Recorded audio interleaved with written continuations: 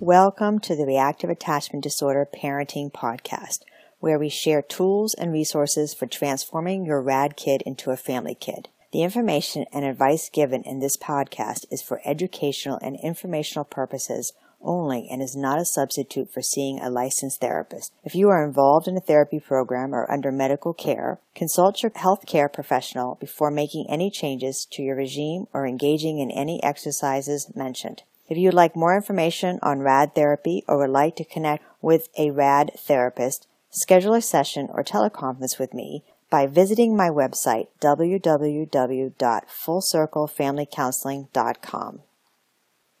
Hey, this is Tracy with How to Parent a Reactive Attachment Disorder Child, and we're going to welcome back into the fall series and kind of back to school and what it's all about to have kids return to school after the summer and the stress of moving into the holiday season and the shorter days and the longer nights and all the difficulties and joys and funs of fall and winter and the holidays. This podcast is not really only for reactive attachment disorder children and parents, but it's also for any parent that is struggling in helping their child make transitions from one setting to the next, from summer to school, from school to coming home, from coming home to doing homework, from homework to bedtime, from morning to getting up early and having to go to school, and all those transitions, a lot of transitions that need to happen in a timely manner. And the difficulties on making that happen smoothly without kind of losing your mind in the process. So with me, I have Tamira, who is my daughter-in-law and who's my colleague in creating Universal Balance. So we're collaborating here a little bit since she has two lovely children who are my granddaughters, and I introduced Strong Sitting to them. So she's just here to talk a little bit about how it's worked for her. Yes. Welcome. Hello. Hello. Yes, it has been a lifesaver, basically. I think you introduced it to them a while back, and I've never really been that great at being consistent as far as understanding the mechanics of how it works and employing it, just because I feel like sometimes I get so knee deep in all of it. Sometimes it's really hard to pull myself out of it, of work and school and kids. Mm-hmm. And one's in kindergarten, the other one's at home, so I think it's also when our kids are younger, or when they're not like flying off the deep end. Sometimes it's really easy to let things slide. Definitely. And then we can kind of coerce them or bribe them or physically control them somehow. And so we let things slide a little bit. And then all of a sudden you realize like, oh, I have a small monster on my hands here. That is definitely what's been happening with us. And you picked up on that. And we know it's happening, but it's hard to pull ourselves out of it. And so when you said, I'm going to introduce this again to them again, and you need to be really focused and strong on pulling this in because it's not a problem right now, but it's going to become one if you don't engage and slow down with everything that you're doing and step in and do it. Because right now you saw how manipulative Savannah can be and how she's learning and picking up those things because I feel like Jordan and I both that we're constantly coercing them like, oh, if you do this, you'll get ice cream. And, it's like it shouldn't be that way. And it's easy. That's an easy habit to get into. It's an easy habit to get into coercing and bribing our children to do what we want them to do because it's small things, right? Like if you do this, I'll read a story to you at the end of bed. And we want to do that. But then it grows into a bigger problem of, oh, well, if you do this, you get to drive the car or if you do this. And so I think, when the kids are younger, it's easier to kind of maintain and also kind of know that as parents, it's so easy for us to want our kids to like us and to have everything go smoothly. And if we just give a little bit, then they'll do this. And then we move into recognizing that they learn. Yeah. Well, if I just push it to the edge, then mom will do this. Or if I just say, throw a fit a little bit, then she'll finally go, okay, for God's sake, go ahead. Okay, I don't care anymore, right? That's definitely what happens for us. And it's totally so funny. Easy to do that. I always used to hear like, oh, parents want their kids to love them and like them. And I'm like, in my mind, before I had kids, I was like, that's not going to be me. I'm going to tell them what to do and they're going to do it, hands down. And now I realize I'm that person that's like, I don't want them to say like, oh, you don't love me, because that's the first thing they go to. And I was very surprised at how much it hurt my feelings. And it's just like, oh my God, I don't want them to think that. Because our kids are a reflection of ourselves, and so it's really easy to take it really personally. And that's why it's sometimes helpful to have a grandparent or therapist or friend step in and say, hey, I see you're drowning here, even though you may not realize it. It's kind of like being in the pot with a frog, right? And the water's just getting hotter and hotter. You're like, it's not that bad. It's like, no, you're boiling here. Yeah, definitely. So strong sitting can be a really easy tool to use because kids want security, safety, and boundaries. So we have to just assume that kids want that, even though they're going to push up against it because they want something to push up against, because then they know where the boundary is. And when we give them the boundary and they push up against it and we're kind of like, oh, okay, and then we extend the boundary, it makes them feel a little out of control. It makes them feel a little rageful. It makes them feel like they're in more control than they want to be, and then they'll push the limits. Or you can clap your hands. That's right, and you can clap your hands when things are going well, right? or really bad, and you can clap your hands, and then the kids will clap their hands, and then do strong sitting and follow them. Right, exactly. Right. So it's just Savannah just sort of said, when we all clap our hands, we all kind of follow suit, right? And that's really what we want, a leader so that we can follow. And kids want mom and dad to be that leader, even if they don't like it. So strong sitting is that opportunity to just teach kids to sit and collect themselves. So it's an opportunity. It's kind of like meditation. It's kind of like prayer time.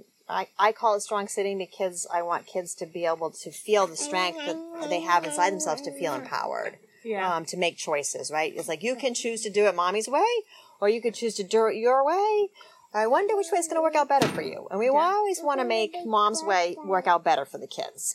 Or grandma's way. Or grandma's way. That's right. She's got them trained. Or mom and dad's way. Right, mom and dad's way, grandma's way. It's funny because... Or Uncle Blakey's way, or grandma's. So any adult's way, right, that you trust. Or Papa's way. Or Papa's way, Yeah. Exactly. So Or Uncle Blakey or Emma's way. Yeah. They spent the weekend with you, I think maybe a weekend or two ago, at Gima's camp, and when I bought them home and was like strong sitting, it was like, boom, they just sat down and did it. I was like, oh my God.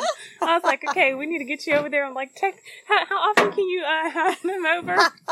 We got to get this going weekly. But I had the opportunity to use strong sitting at the gym the other day, and it worked so well. And I was so surprised in general about how I was able to keep a cool head.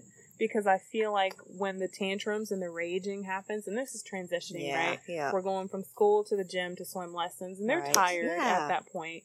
Well, they've had a long, busy day. Yeah, exactly. A lot of stimulation. And that's when it happens for us. But the opportunity to slow down and just be like, you know what? Nothing is happening until you do this. Nothing is more important than doing this. It gave me the opportunity to breathe and be like, look. You're not running off to go get to this class or do this thing or do that thing. Nothing is happening. Right. And so I wasn't meeting her rage with my rage. Yeah. Because it's exhausting when it happens. And they always win. Right. They always win because their rage is so much more amplified because they don't have the social, constructs in place that we do. Because I'm getting embarrassed. I'm like, oh my God, people are looking and she doesn't care. She's stomping and clenching her fist. And I'm like, you know what? It's an expression of release, right? So it's just kind of like, and that's when you can also say to your kid in a very genuine way, hey, nice job letting me know that you are just completely out of control right now. Not a problem. I'm an awesome mom, an awesome grandma, and I can witness that and hold space for you, and you take as long as you need. And when you're done, we'll do some strong sitting, and we'll go ahead and I'll take charge, and then you'll know everything is safe. We can practice, right? Yeah. So, exactly. And that's like Tamira said, it's really empowering the parents to kind of say, hey, I have a trick in my bag that's going to work. And that kind of empowers parents and ourselves to kind of go, oh, okay, I know how to take control of the situation so that it's not, that you don't feel like, I don't know what to do. I'm out of control. And then we meet the kids we meet the rage with it. So just take a moment to just, it's going to take no more than 3 minutes. And sometimes a fit can take that long and feel like 30 minutes. Yeah. Whereas just taking just a moment to sort of say, hey, guys, you know what? I'm an awesome mom. I've got this. I'm going to set the boundaries for you. I'm going to give you the space to be in charge of how you handle your rage. And then when we're done, we're going to go ahead and transition to swimming. We're going to put our swimsuits on. We're still going to go to swimming. Yeah. I love, though, how you said, nothing else happens until it's done. Yeah. Because that gave me permission to not be stressed out about running to the next thing. It's like, you know what? That next thing doesn't matter. If it doesn't get done, who cares? But we're doing strong sitting because I have to reinforce that I'm the adult. Yeah. And she even told me, she's like, I want to be the adult. Yeah. And there's working with that again. You know how Savannah's just so ready to be a grown-up in general. So. Yeah, and kids, they want that. They want the choice and empowerment. So we're going to empower them to be in charge of, hey, Ayla, don't do that, sweetie pie. Thank you. So we're going to empower them to make choices like, no, we're not sliding off the deck, or, and that's sometimes when we set things into motion, like you just heard, sometimes just that voice of no, they're going to respond to it because they only hear it when it's really important that they take a moment to stop. So we're helping them learn how to do the cause and effect thinking. And that's what strong sitting does. It really helps the brain jumpstart into, stop, think, make a choice, and then move in the right direction. And change your attitude. Thanks, Savannah, on that one. It does change your attitude, doesn't it? Yeah. Me too. Yeah. Yes, and you too. Changing your attitude is a good thing. That's right. It is. Thank you. And you hear it from the mouth of Babe. So actually, strong sitting gives her a chance to change her attitude, which is, hey, all the more empowerment to her. Yes, go ahead. When you do strong sitting, you just go inside and get some sweets. Yes, good job. And strong sitting helps you, and it makes your heart strong. It does. Yeah. If you want to hear more about or see Savannah actually demonstrate strong sitting, go ahead and check out the video that we have on our Facebook page and website. And we'll be talking a lot more about how to help you with the transitions of moving in from school into Halloween and candy, and then Thanksgiving, and then the seasonal holiday seasons. So stay tuned. Thanks. Thank you. Thanks so much for tuning in. I hope that you found this podcast useful. To add more tips to your bag, schedule teleconferencing sessions or intensives with me, visit my website, www.fullcirclefamilycounseling.com. This is where you can schedule sessions, access other podcasts, and additional support resources. Please be sure to sign up for our newsletter to receive parenting tips, access to webinars, and exclusive content. And do take a moment to subscribe and rate this podcast on iTunes, Google Play, Stitcher, SoundCloud, and TuneIn. If you have any questions that you would like to answer, feel free to email me at fcfcradpodcast@gmail.com. And as always, much gratitude to the folks at Love and Logic, Nancy Thomas, Daniel Hughes, and many others for teaching throughout the years on reactive attachment disorder. Until we connect again, remember that you are not alone. Find the humor in the chaos, stay consistent in your efforts, and continue to reach out. I am here, healing your heart-to-heart connection, one heart at a time.